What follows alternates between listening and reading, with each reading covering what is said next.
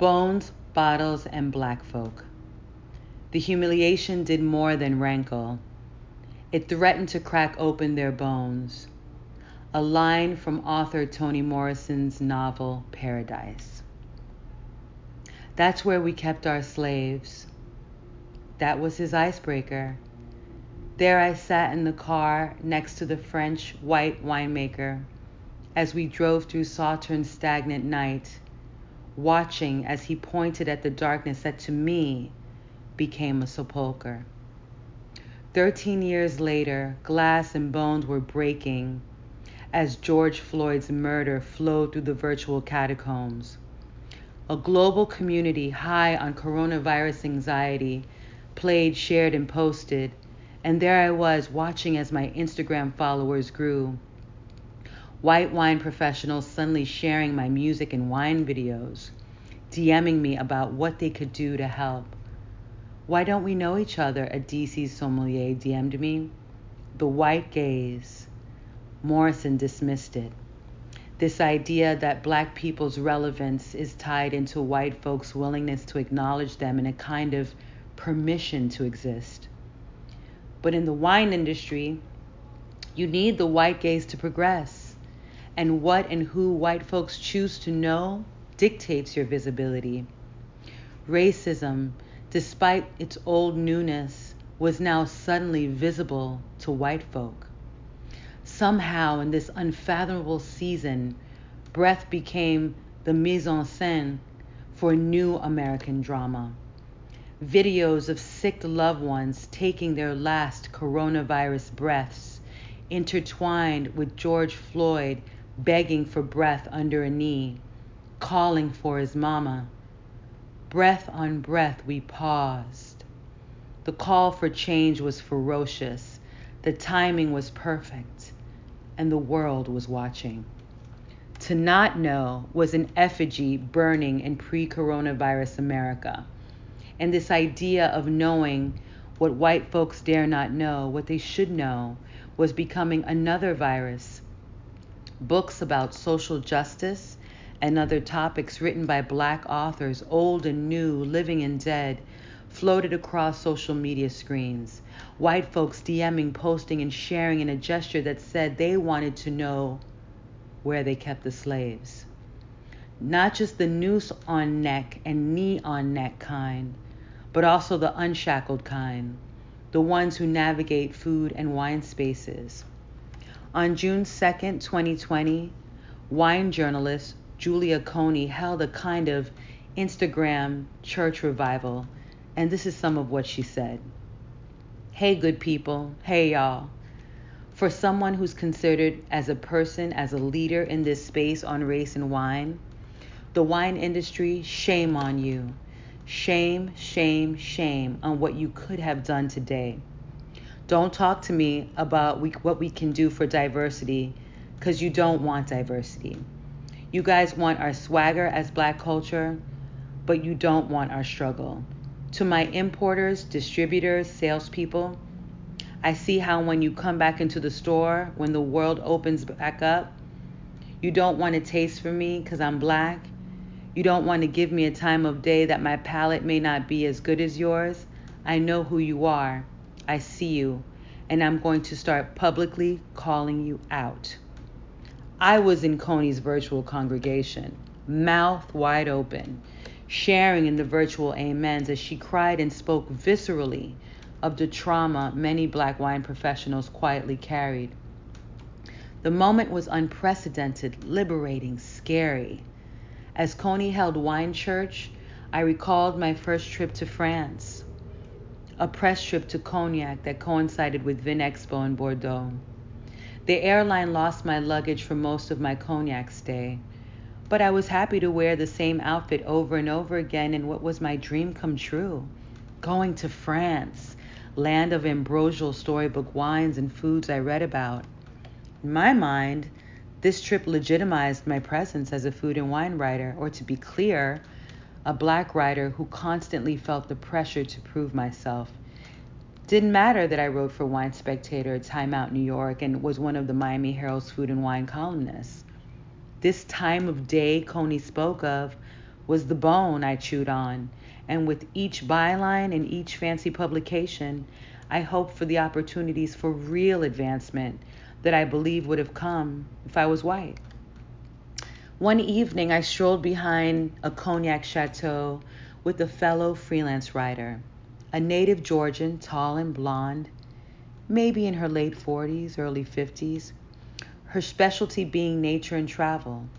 On the magnificent grounds, the dreamlike deer, the kind you find in a Hayden Carruth poem, stopped frozen and then moved away from us. They aren't used to seeing Black people. Pause.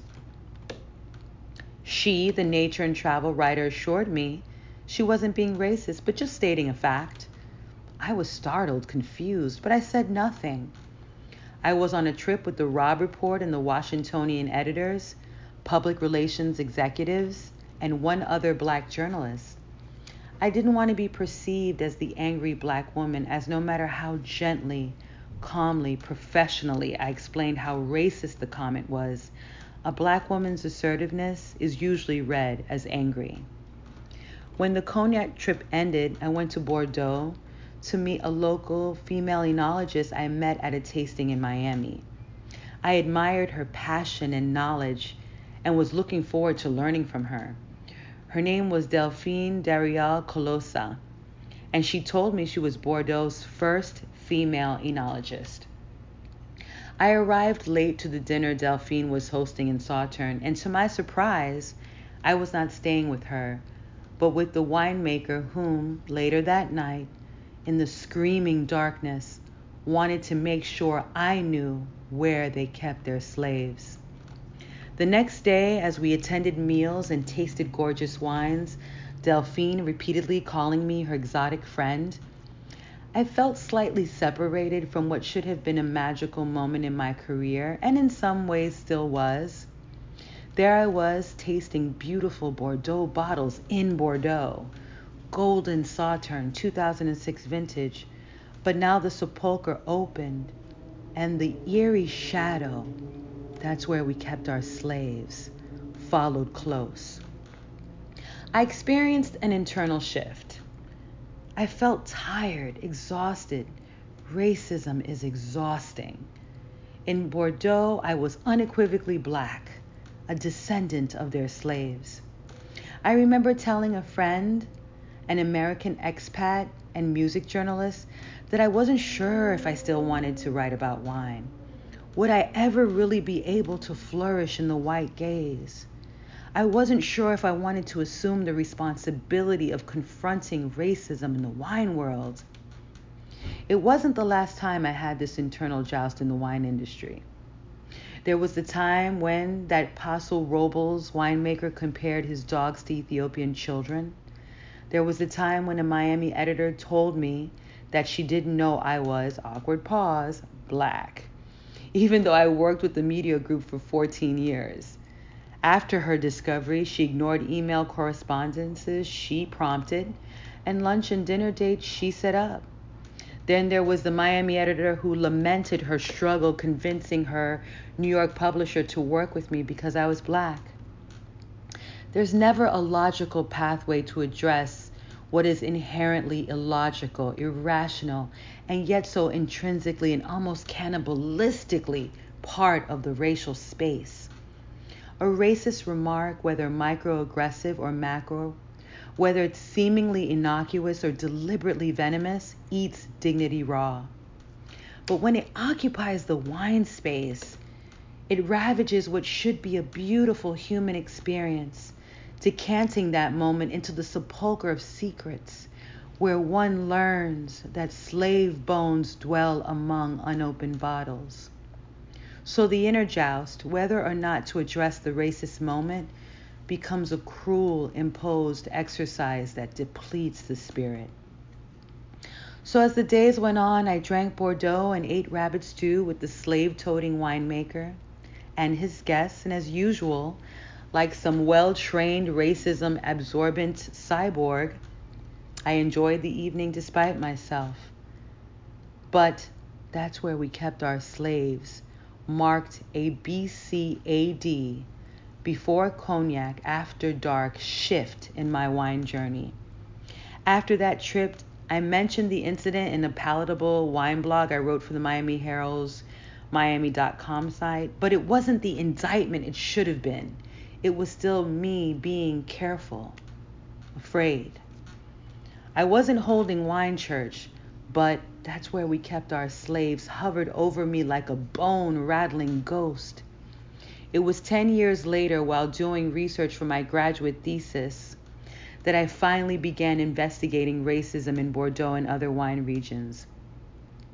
I learned that black bodies bellied the Garonne River, and I imagined these slave ships entering the Gironde. The name I committed to what seems like fleeting memory, Cabernet-based wine on the estuary's left, Merlot-based wine on its right, and now I imagine black bodies, chained, mangled, dying, black blood seeping through the gruesomely packed, burdened ship bottoms into the Gironde as they headed off to the Americas. From 1672 to 1837, Bordeaux ship owners reportedly led anywhere between 480 to 500 voyages that transported an estimated 150,000 Africans to France's Caribbean colonies.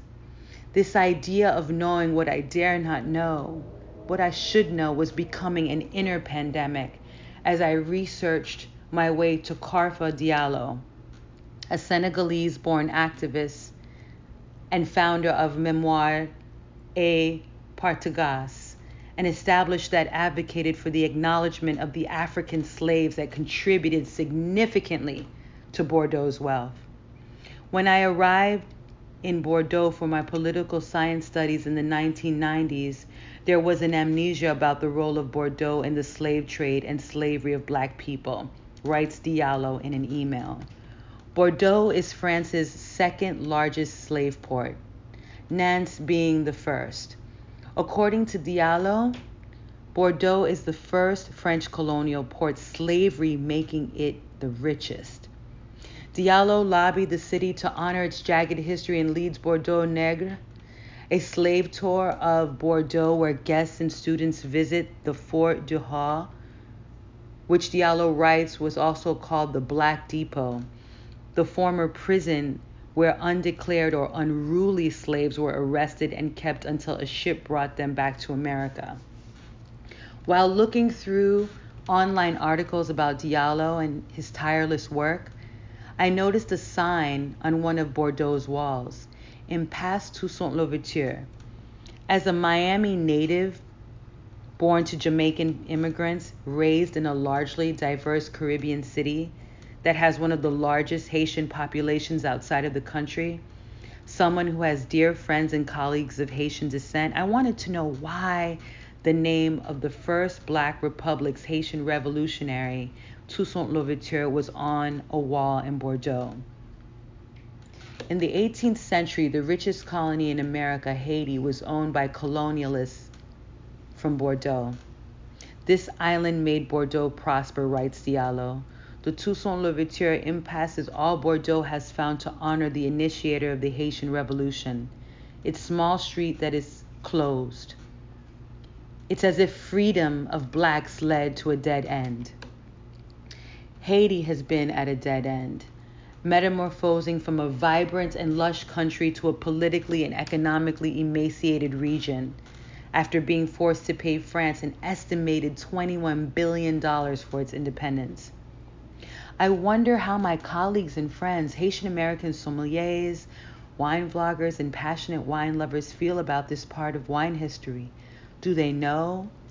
In this unabashed truth-seeking, truth-speaking season, what does this mean moving forward? After George Floyd's murder, Bordeaux was among many European cities under pressure to not just acknowledge its racist history, but create systems that socially and economically empower their Arab, West Indian, and African communities. It's not enough to show folks where they kept the slaves, but to remove the systems that keep these groups enslaved to poverty and injustice. Looking backward to move forward is a painstaking, lifelong effort that will require conscious POC and white wine professionals to do more than post well-meaning provocative messages. It's more than offering a POC fellowship and a trip to Burgundy.